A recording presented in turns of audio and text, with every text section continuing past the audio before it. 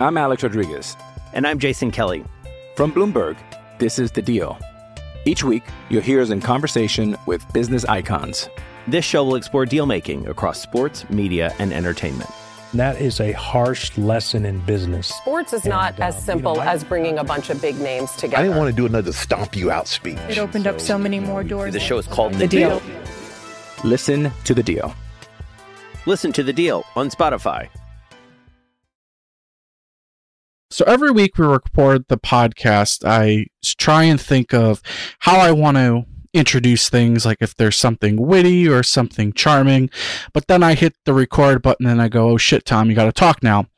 With that out of the way, welcome everybody to another edition of Bannering the Blue Shirts, the flagship show. We're recording on a Wednesday this week. This is my bad for the most part. Rangers played on Monday. I had a work thingy on Tuesday, and Mike was gracious enough to do it tonight. So I am, like I said, Tom Merch Jr., and I'm joined by Michael Murphy. And Mike, how's it going today? I am swell, and this week I'm going to make sure I don't interrupt Tom because we got a little bit of feedback, and apparently all the years of Joe cutting me off, and I developed I'm like one of those, abused dogs that people have to teach how to love again. I can't help but snap at people because people hurt me. But yeah, I'm going to try not to interrupt you this week, Tom. That's how I'm going to measure my own Corsi this week, is whether or not I step on your toes. But I'm also, it kind of worked out because frankly I had it's going around a lot. A lot of people have this little flu thing. I got a flu shot only for the second year in a row this year. Last year it served me well. This year I was a little worried over the weekend because I was absolutely miserable and I was really congested. I'm still a little congested. I don't know if you can tell. But feeling better now, and it's been an interesting week, not only for the Rangers, but frankly for the Metropolitan Division. I guess, I don't know, Tom, where do you want to start? You're running the ship this week. So, I think we can start off with the Rangers. They're back in New York. They came off a Western road trip, which saw them defeat the Golden Knights in Vegas. They lost to the Kings in LA, beat the Sharks, and lose a tough game to the Ducks. I would say that, and the Western road trips are always fun for me, at least, because it's always interesting to see how many people stay up and watch the games live and will tweet and interact. I try to have fun with some of these games, with the hashtag Blue Shirts After Dark. And yeah, it was an interesting road trip, and one of the things that was said, at least by the coaching staff, is they picked up 5 points. They left, the 6th on the table in that shootout loss to the Ducks.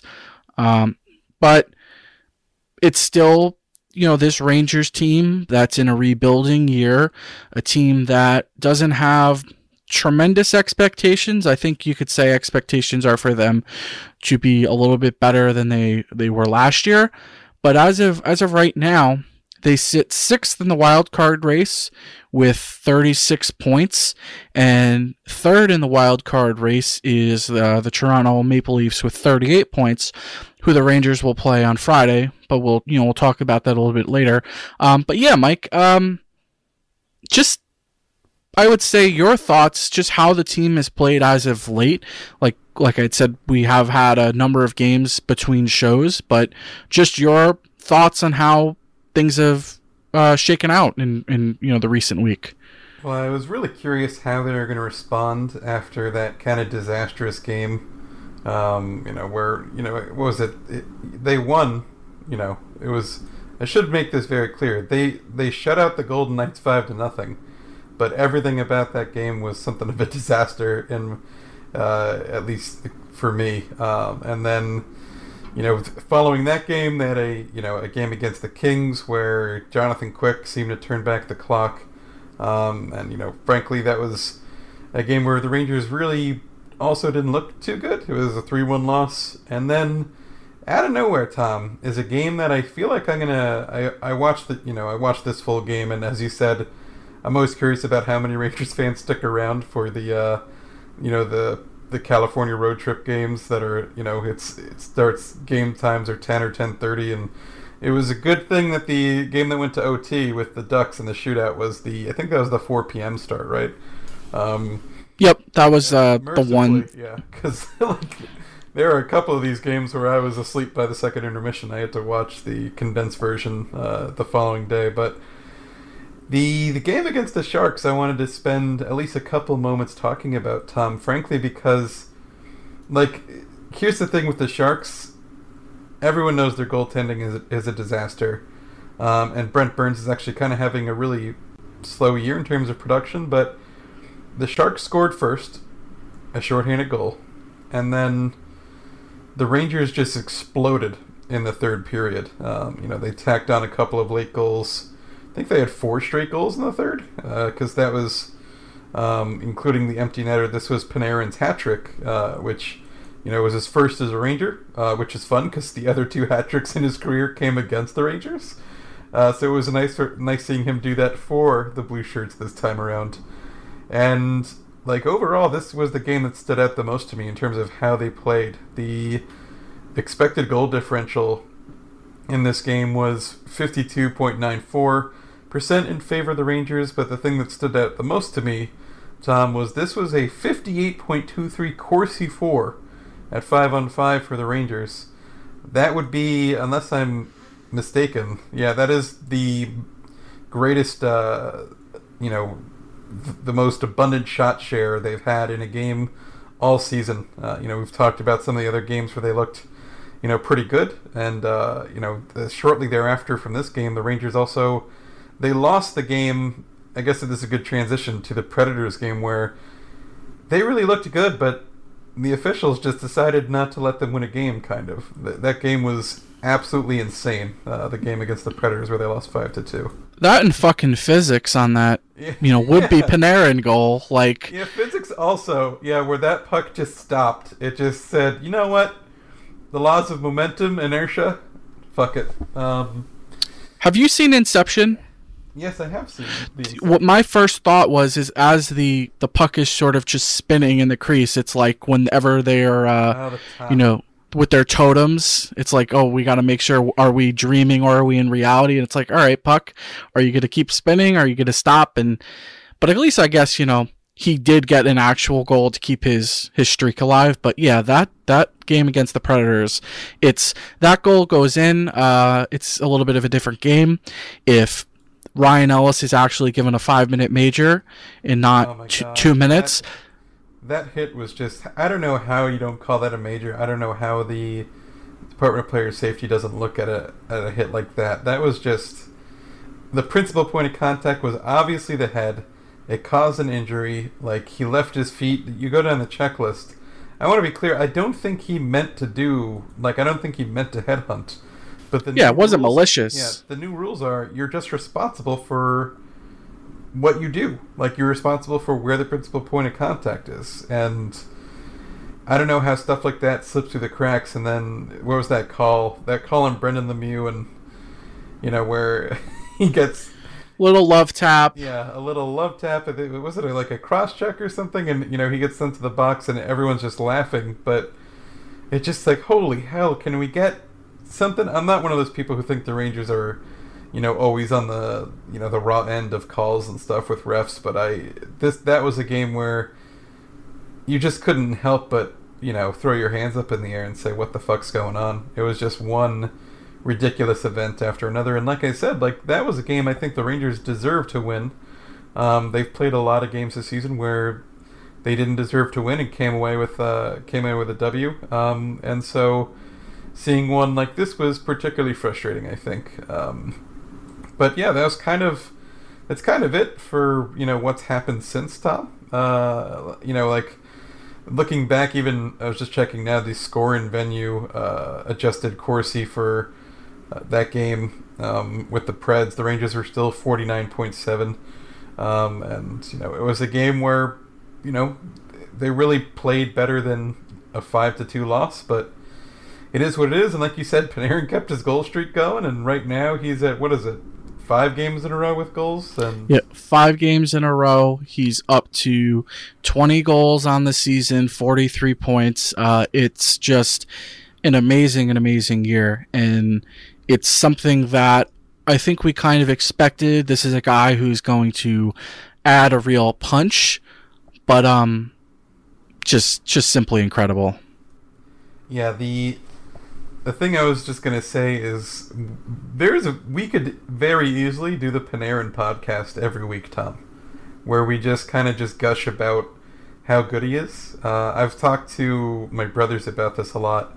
When we're not talking about family stuff, it's normally like, how's the weather? How's the girlfriend? Da da da da da. And then all of a sudden, it's the Rangers. And the Panarin situation to me is just, I never thought.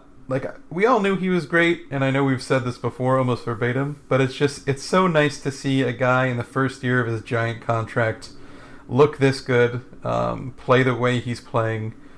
I think it has helped a lot that, I think that, Kaapo Kakko maybe not having as much fireworks and, everything going great in his rookie season, because he's slumped here and there, and he's had issues with consistency, and honestly, the more I watch Kaapo Kakko, the more I feel like he's adjusting to the professional game, which is not surprising considering his age. There's a lot of things where he'll make passes that, you can tell he's used to getting away with some things that he's going to have to learn he can no longer really get away with. The good news is he's still a teenager. It's going to work itself out. I know you wanted to also talk about Mika Zibanejad, because if we were talking about how good Panarin's been, I mean, Mika's been pretty good too. Oh, yeah, and the thing about it is, you look at Zibanejad, and obviously it was very disappointing when he went out of the lineup when he did. He was off to this really good start, and the interesting thing about it is we look at his first 9 games of the season. He was off to this great start. His line through the first 9 games was 4 goals, 7 assists, and 11 points. But the interesting thing about it is he picked up a lot of those points, the first 8 of them, in the first 2 games of the season. And then he actually, games 7, 8, and 9, he failed to record a point. So he was cooling down, so to speak. He's been back for 11 games now.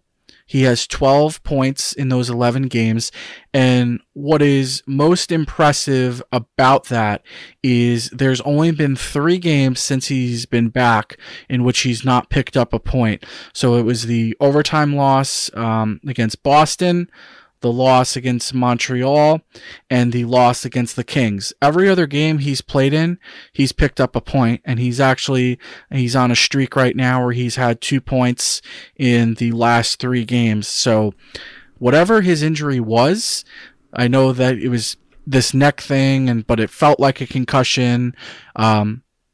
He's just come back like a man possessed, and he's been phenomenal for the Rangers, and it's really good to see.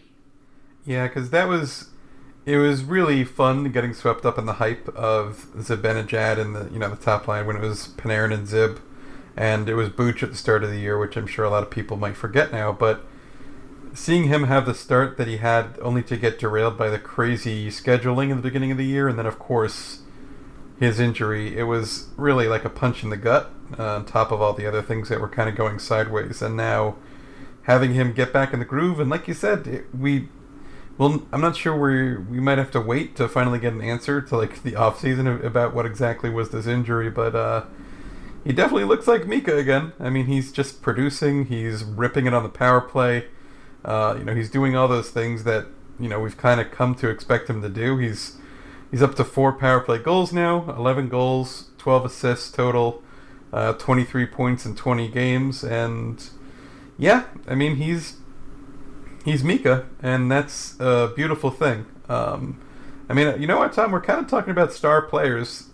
I kind of anticipated us talking. No, you said you wanted to mention Buch too. Let's talk about Buch, and then we'll transition.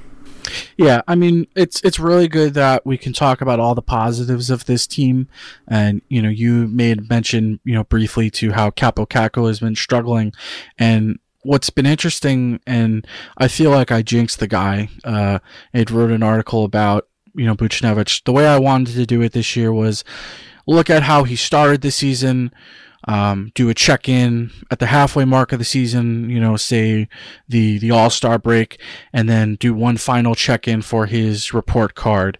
And over the last 9 games, he's failed to record a point. He's played 14 minutes a night, and it's tough because there have been games where he's looked good. I don't have all of his underlinings by game pulled up, but he's a guy that the Rangers need to produce if they want this team to be successful. And the interesting thing about it is, even though he's gotten those 9 points without a game, he's still among the leaders in scoring. Like, obviously Panarin's up top, then you have Strome, Zibanejad, DeAngelo, and then you have Buchnevich sitting there with 19 points in 33 games. I mean, I guess it feels to me that this team has been streaky in the sense, outside of Panarin, who's been on from the get-go.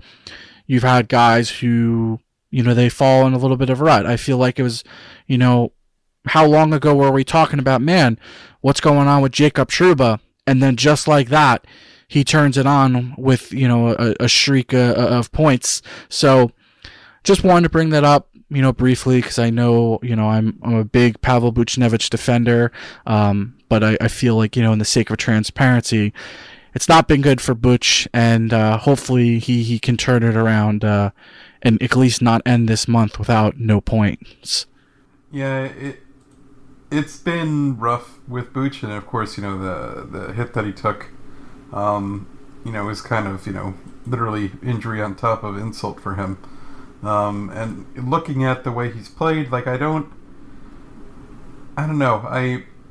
Like you, you recognize that, he's still Buchnevich, but I was kind of hoping we would be beyond this stage of his career where he disappears for a 10-game block. You know what I mean? And like you, I'm a big fan of Butch, and I readily have defended him and will defend him, because, over a large enough sample size, he's a very valuable player. And like you said, if the Rangers want this team to be successful, and everyone has a different definition of what successful looks like for this season in particular. I'm of the opinion that they should be aiming for a lottery pick, but that's just... I don't disagree. Yeah. So Butch struggling is not necessarily a bad thing, but that doesn't mean let's actively looking for a silver lining. The reality is, Tom, that Buchnevich, as you said, it's December 16th. He doesn't have a point in December, and that is not what you want to see from a guy of his talent. The last time he had a point was a goal against Boston on the November 29th, and if you just look through his game log, you can see, it's just very strange to see him go through a drought like this, and it's not what you want to see. He's put up a couple of goose eggs in terms of shots, although he did actually have 6 shots on net in the Nashville game, and another 4 against Anaheim. So you can tell he's trying. I don't know if it's a question of forcing it or not. I don't know if it's, some of the lines being moved around a bit, and the team feeling itself out with Zibanejad's return. But frankly, it's been, like you said, it's 11 games now since Mika's back. This shouldn't be something that's actively holding Butch back. And yeah, I on the long list of players that I want to see playing better, Buchnevich definitely belongs to that list. And for most of the season, leading up to now, he was someone who we could comfortably keep off that list. He felt like he was one of the maybe 4 or 5 guys who was really going every night. It was like him, Panarin, Adam Fox, Ryan Strome punching above his weight, and the goalies. And now where we are now, I would definitely put him under the category of he needs something to get him going. I don't know if he needs David Quinn to rub his shoulders or whatever the hell it is, but something's got to change. Speaking of rubbing shoulders, Tom, some hands were shook. Hands got shook. Taylor Hall is gone from New Jersey. This was a topic I knew we were going to talk a lot about. I had alluded to it earlier.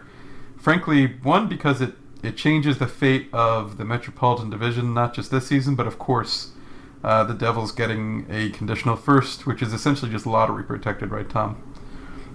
Yeah, it's basically if it's, falls in the lottery, then you don't get this year's, you get the following year. But for all intents and purposes, it's a guaranteed first. Yeah, so if everything falls apart in Arizona and they end up with a top 3 pick, the Devils will not get this year's first from Arizona. If not, they're getting the following year's pick.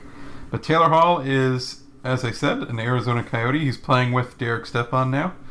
And Phil the Thrill Kessel in the desert. And the reason this is important, not only because these are picks and prospects going to New Jersey, although I don't know how you feel, Tom. I thought the return was pretty underwhelming for the Devils in terms of a player who's a year removed from a Hart Trophy, even as a rental, even as one would say you should get more if he's an early rental, where the Coyotes have a chance of re-signing him, because we're still 2 months away from the deadline. But as the article you wrote suggests, this affects the Chris Kreider situation quite a bit, right, Tom? Yeah, it's going to be interesting to see what happens. And the Taylor Hall deal happening the time that it did, it was a combination of circumstances. One, this sort of, I wouldn't say unrest, but Hall knew what was going to happen, and he just wanted the situation to come to its, foreseeable conclusion.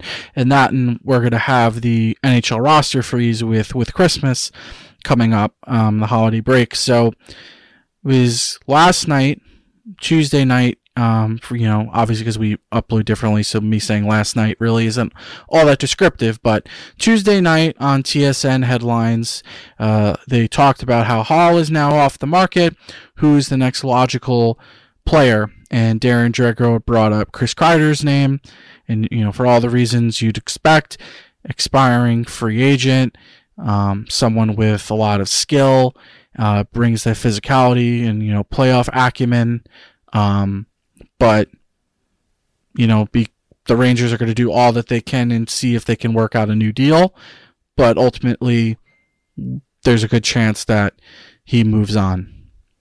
So I would say that the Rangers will obviously play this next set of games, and I'd be interested to see if, at least on the surface level, if the teams that were in the Taylor Hall sweepstakes circle back and say, hey, what are you looking to do with Chris Kreider? And, after that, maybe they open up a wider market and it's like, all right, these teams talk to us about Chris. Can you improve upon this hypothetical offer? But yeah, I would say, and Elliot Friedman even pointed it out in 31 Thoughts, how this is sort of, you look at recent history to predict, future, decision making. They were in the situation with Hayes. They were in the situation with Zuccarello. And in both situations, they waited till the deadline. But I have a feeling that if they get an offer that they like, they'll do it sooner rather than later, because him being off the roster gives them the chance to try out players on the roster in his role, and then they can evaluate, do we have talent from within, or is it something that we're going to have to acquire externally? Yeah, and there's just so everyone's caught up, it was Taylor Hall and Blake Spears, so another roster player to Arizona, for that conditional first we were talking about in 2020, and conditional third in 2021, Nate Schnarr, Nick Merkley, and Kevin Ball. So not the biggest package in the world for Taylor Hall, and like you said, with the Rangers and Kreider, there's all signs point to Kreider being moved. That's just the reality. The Rangers will do their due diligence, I think, on trying to find a deal for him, but just given his age, where the team is, what the market supposedly will look like, and what is it, a first and a mid-level prospect is what it's going to start at, or is what he's expected to bring back. Correct. I mean, Tom, who else is even out there in terms of rentals for free agent forwards? Is it Tyler Toffoli? I don't even know, because obviously Taylor Hall was the big fish. I mean, obviously there's Nick Backstrom, I know, and but it's not a big list. Yeah, Nick Backstrom isn't going anywhere, and all the other guys who are UFAs are like on Florida or on Carolina. Like they're on teams that aren't going to want to give them up. Nashville, I know, has I think it was Backlund, and like they're not going to go. A lot of defensemen, mostly. It's if but you're the looking. Forward market is dry, which would be, in my opinion, is very, very good news for the Rangers in regards to Kreider, because every team, you think, what was it, Tom? It was like half a dozen teams, 5 or 6 teams that were in on Hall. I know the Blues were in there. Colorado was interested. I forget the rest of the list off the top of my head, but all those other teams now have, they missed out on the big fish, and Chris Kreider is going to look really attractive, especially since he will cost arguably less, even though the return for Hall wasn't great. But I mean, the other part of the Hall trade was the Devils retained half of his salary, but that's not terribly surprising considering he ended up in Arizona. But it's pretty surprising to me, Tom, that that's what Hall got back, and now, like, when I looked at what was there in terms of the pending rental market, I guess you could call it. I mean, Chris Kreider is the guy, and that's great news. To be frank, for the Rangers, it's where you want to be. You're going to be dealing from a position of strength.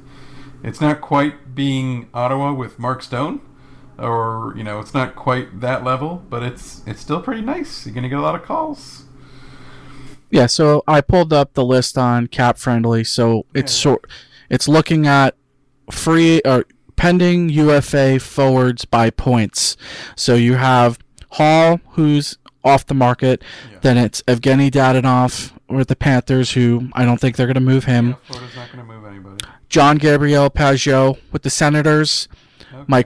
Mike Hoffman, Zach Kassian, Backstrom, Carl Soderberg, Derek Brassard, who has 17 points in 30 games, Chris Kreider, 18 points, then Toffoli, Josh Levo, Vlad Domestikov, Tyler Ennis, and then you keep going down the list, and then you have older players like Spezza and Simmons and Mikko Koivu and Corey Perry and Marlo Thornton and on and on and on. Yeah, so really it's I mean, the only other guy there who, is like, because he's a guy who's like Kreider, he's a name who's been out there forever, is Toffoli.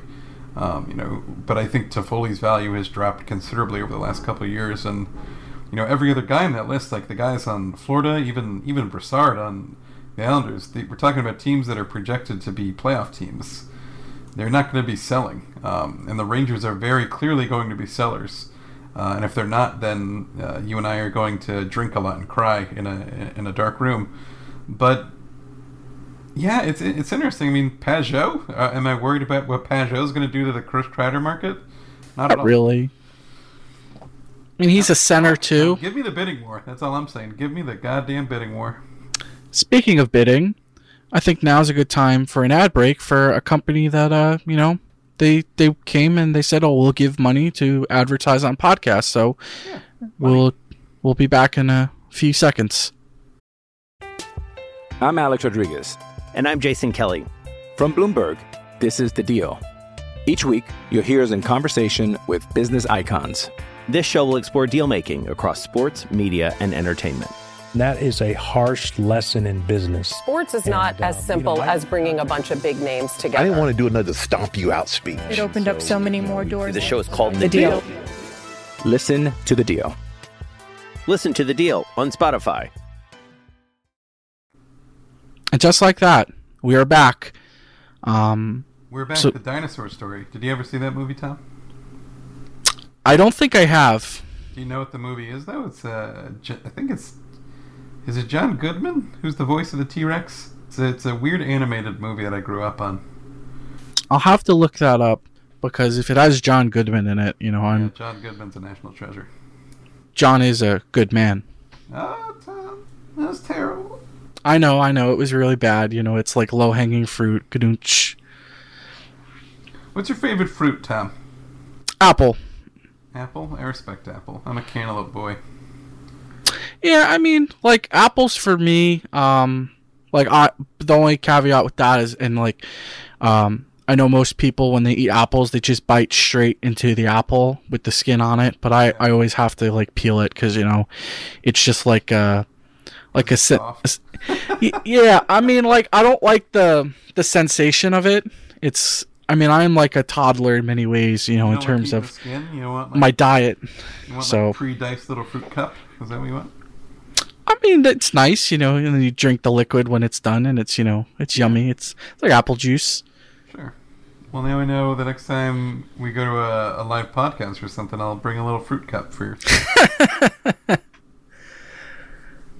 All right. So what else should we talk about? I mean, I know it's been sort of it's hard. Back. I mean, we haven't talked about that. Yeah, that's actually some news that we should talk about. Kind of a big deal. Yeah, I mean, there are people that they from time to time. It's like, where's the Kravtsov news, people? Is there anything new to report? So Vitaly is home. He came back from the KHL officially. I think it was at the right now, actually, while we're recording, and that's the only time I'll interrupt you on this podcast. Well, that's actually a good point to bring up. So yeah, he's back with the Pack. He picked up an assist in his first game back in a loss against the Charlotte Checkers. Adam had put up a brief sort of synopsis of how Kravtsov looked in what was otherwise a pretty poorly played game. But as he pointed out, the Pack have had a pretty strenuous schedule, and for a team that's been as good as they have this year, you're going to have these sort of, less than stellar performances. But I guess my question then to you, Mike, is this. So as we record this, it is, December 18th.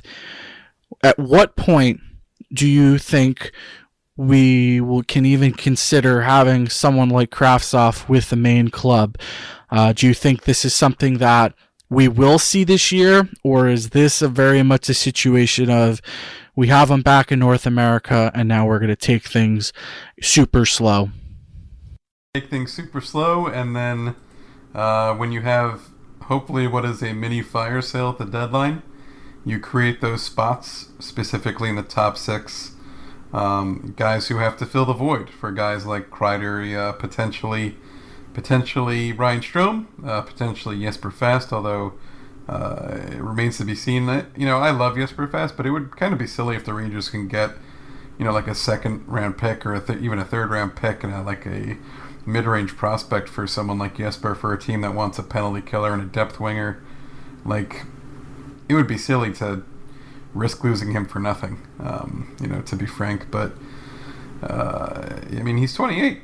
And, alternate captain, maybe they want to keep him around, Tom. But I would say, I don't think we're going to get anything back for Greg McKegg or Michael Haley. So definitely not. Yeah, so the hope is, you hope you move Strome, you sell him for the world, you sell Kreider for the world, maybe Jesper Fast, and then, as we remember from the bigger fire sale of the Rangers, actually, I think the one 2 seasons ago was even bigger than last season, just because, although, both Zook and Hayes out of the lineup was obviously created a vacuum, but you have the opportunity to create space and to plug guys in. I feel like, if Vitaly's ready then so be it. But I think the most important thing, given this unfortunate little odyssey he had with Tractor Chelyabinsk and their VHL affiliate, where I think he played 3 games.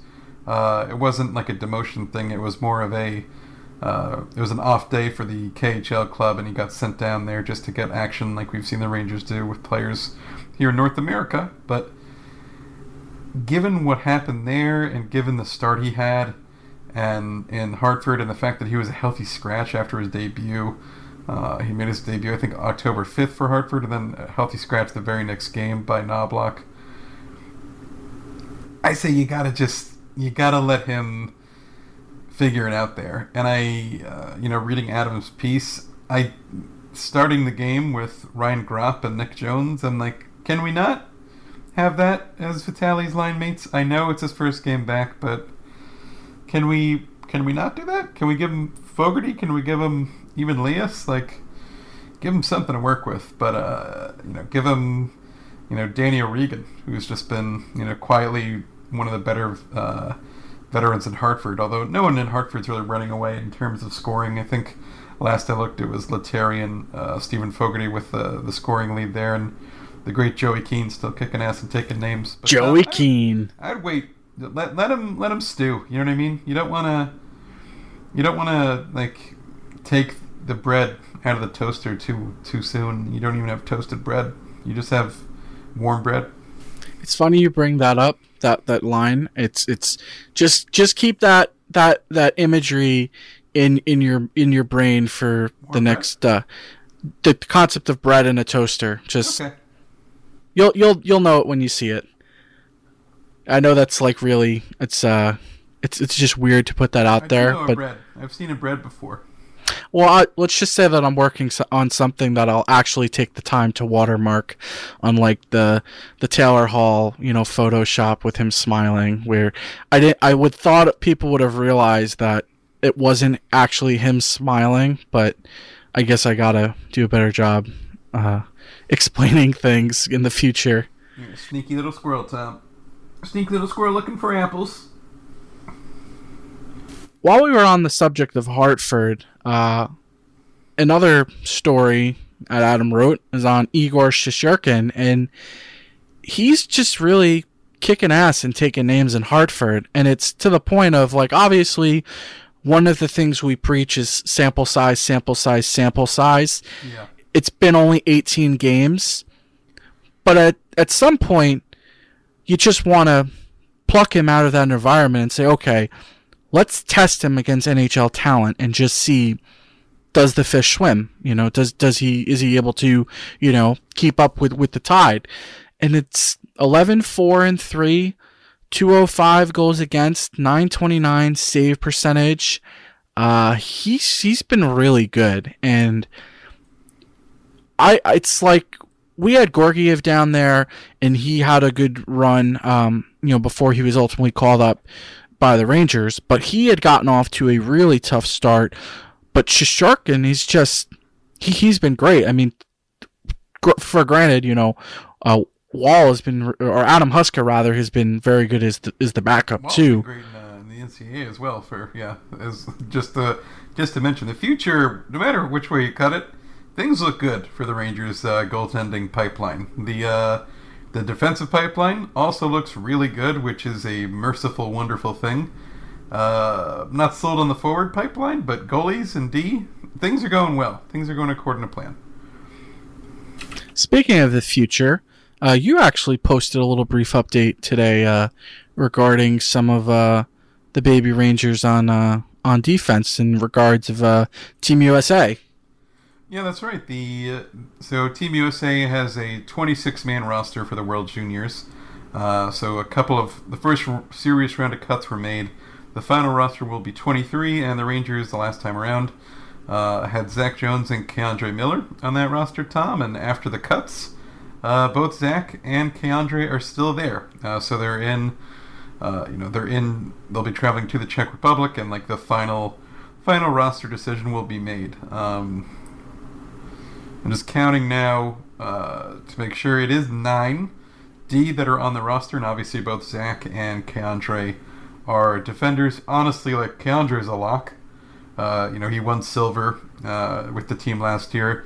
The fact that Zach Jones is still here is fantastic, considering that he's a freshman at UMass, but he's had an outstanding start to his collegiate career. He did have a bit of a scoring drought that I made a note about on Rangers Radar, and that's it's to be expected, frankly. But it's looking at what his odds are of making the team. I don't hate him. Like, there's a bunch of there's obviously a lot of first round talent that's there on that blue line, but there's also a couple guys who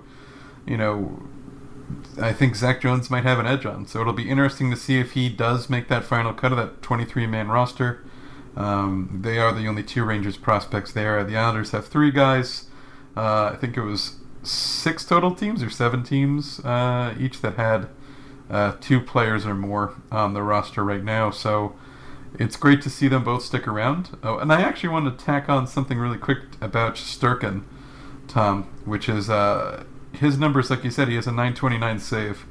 And that includes the most recent outing, which is before today, as we mentioned, is Wednesday that we're recording. But yesterday was this game against Charlotte where the Rangers, or I should say the Wolfpack, really just kind of fell apart in that game. Igor allowed 5 goals on 22 shots, so he only had 17 saves.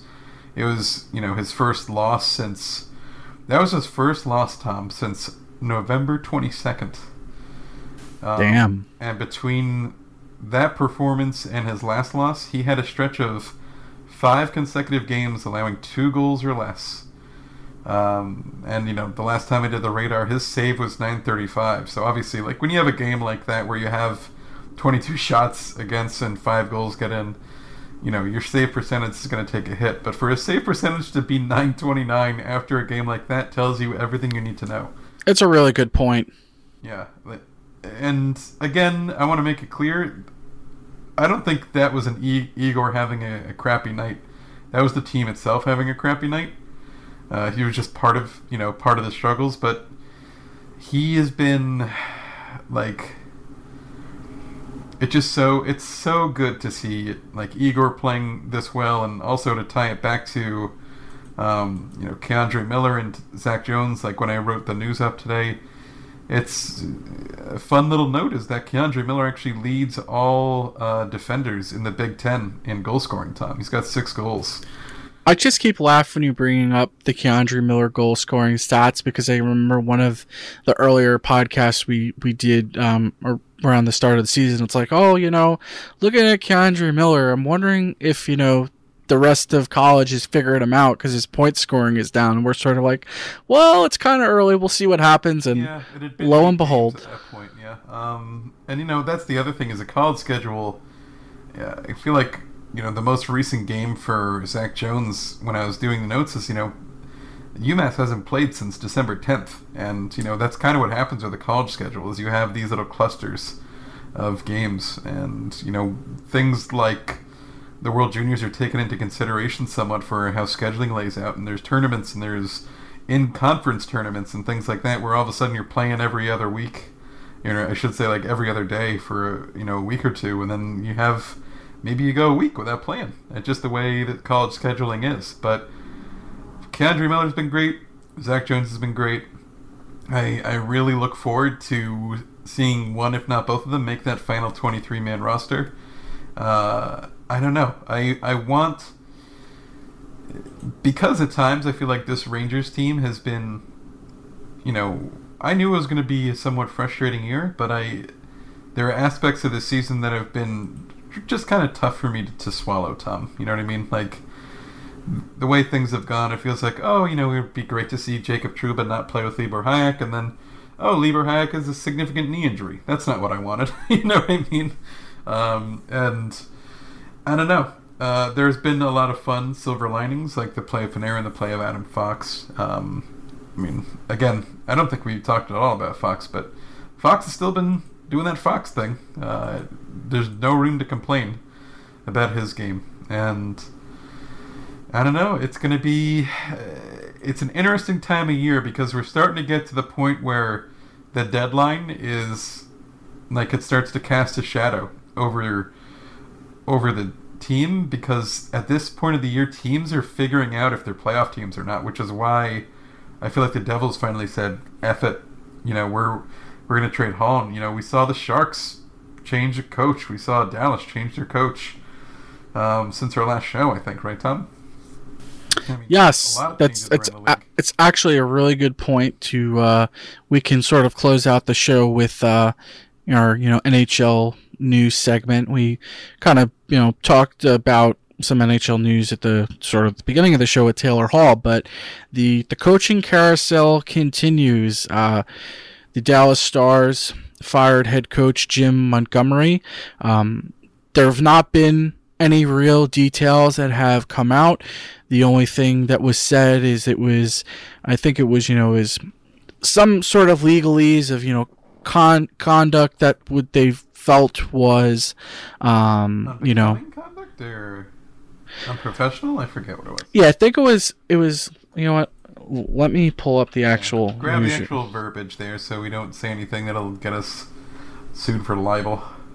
Yeah. So, let's see. Here is. Yes. So Dallas Stars fire coach Jim Montgomery due to unprofessional conduct. It was unprofessional conduct. Okay, I thought like in my head I was like unprofessional conduct. Then I was like, no, that doesn't sound right. I thought it was more legalese than that. But yeah, obviously, so maybe partially for merit, but also he was the guy who, with the coaching, I don't know what you want to call it, like Coachgate or whatever you want to call it, of all the stuff coming out about abuse and coaches, and Mark Crawford had a letter public. He made a statement, and then that was the last they were going to talk about that. So apparently he had been going through counseling over the past decade, and he was able to prove that, and that was adequate for his current employer in terms of an explanation to address the concerns about him physically hitting and kicking players, and all of that, as Sean Avery, former Ranger, and some other players mentioned. But yeah, Tom, a lot has gone on around the league. When we talk about doing this segment, we each said we would talk about like one story each. I guess we could talk about. We talked about Arizona a lot, and we all know the Rangers have a fun trade history with Arizona. Arizona is first in the Pacific Division, Tom. Yeah, they've been very good this year, and it's what the hell is going on, Tom? You look at Arizona 1, Edmonton 3 in that division. What the hell's going on? Darcy Kemper's been awesome. Antti Ranta's been awesome. It's been a good story, and Arizona has been a very easy target from many fans, many, in the Canadian media, because they're a quote-unquote unconventional hockey market, and most people don't realize that it's a situation of there's a lot of dedicated fans. It's just they have crappy arena placement in Glendale, and it's been this constant struggle to find somewhere more in the downtown area. It's no different than what the Ottawa Senators are going through. I went to a Senators game, in November, and it's a ways away from, conventional downtown Ottawa. So, that plays a role. And I went to a Senators game in Ottawa too. You have to. It's a bus ride. That's how everyone gets those games. There's just a bunch of buses.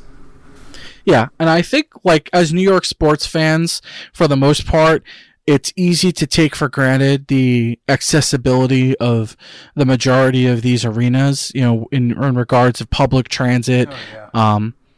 So, both yeah. The Rock and the Garden, Barclays to an extent, because you can just hop off, it's a subway stop, but, for someone who grew up in central New Jersey, going to the Garden was, you hop on the train for an hour and 10, 20 minutes, and then you're under Madison Square Garden. You just walk up a couple flights of steps, you're there.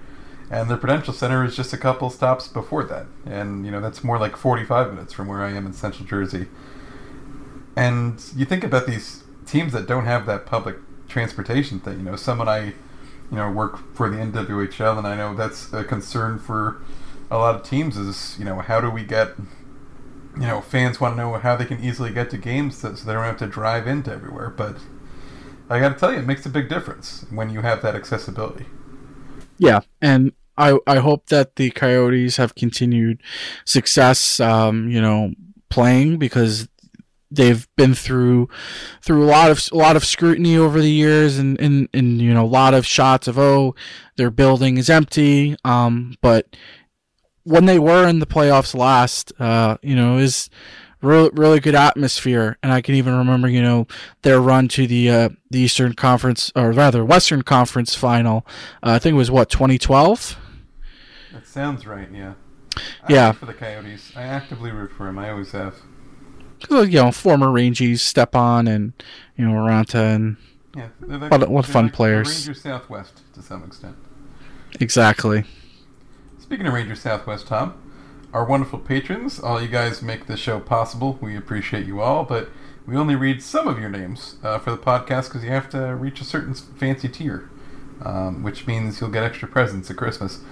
Adam Nahoic, Aiden Gaspar, Alex Gardner, Amriel Kistner, Andrew Chicago, Anthony Viola, Arch Williams, Bob Kawa, Bobby Callahan, Can't Believe I Changed My Name for Joe, Captain America, Chris Sabibi, Chris Lucas, Chris O'Connor, Clark Carroll, Craig Loughlin, Dan Crozy, Daniel Dejean, Danny Santiago, David L. Singer, Eric Cohn, Eric Carlson, Fancy Lawrence, Gabriel Vargas, George Littman, Igor Zaslavsky, James Dangles, Jermaine Francis, John Reppy, Jordan Sassone, Keith Franchillo, Kyle Napolitano, a new patron. Thank you very much, Kyle. Matt from Brooklyn, Michael Canick, Michael Marcus, Michael Scott, Michael Silvers, Nikolai Hoffman, Panero in 2020, Patrick Landel, Stieg Bielbach, Stink Fleeman, Tall Guy Rob, The Tin Man, Tori from Manhattan, and Trevor Kempner. Thank you all very, very much. Thank you. That it's very cool to have everyone that supports the Patreon. Really appreciate it. Obviously, there are people that signed up for the Patreon when it was a podcast of, Mike and Joe and Beth. So I appreciate, you not canceling your pledges since I've come on board, and we'll continue to look to make this show every bit and better week after week. Tom, I like you. You're pretty good at this. I try. I just realized I'm sending out some podcast stickers. I just realized this time around, Tom, I'm sending stickers to Norway and Germany. I told you before the show I'm sending to Norway, but also I just realized I have stickers to send to Germany too. That's awesome. Thank you very much. For those of us who are listening to us in a foreign land, that's pretty wicked. I mean, it's very fancy. Especially since Zuccarello is no longer on the team. Yeah, but he's forever in our hearts, Tom. Like a song that keeps us warm in the night. Little Matt Zuccarello. Sweet little man. So with that, we will catch you with the next show, the mailbag, where we answer all of your questions. And thank you for listening. Take care, everyone.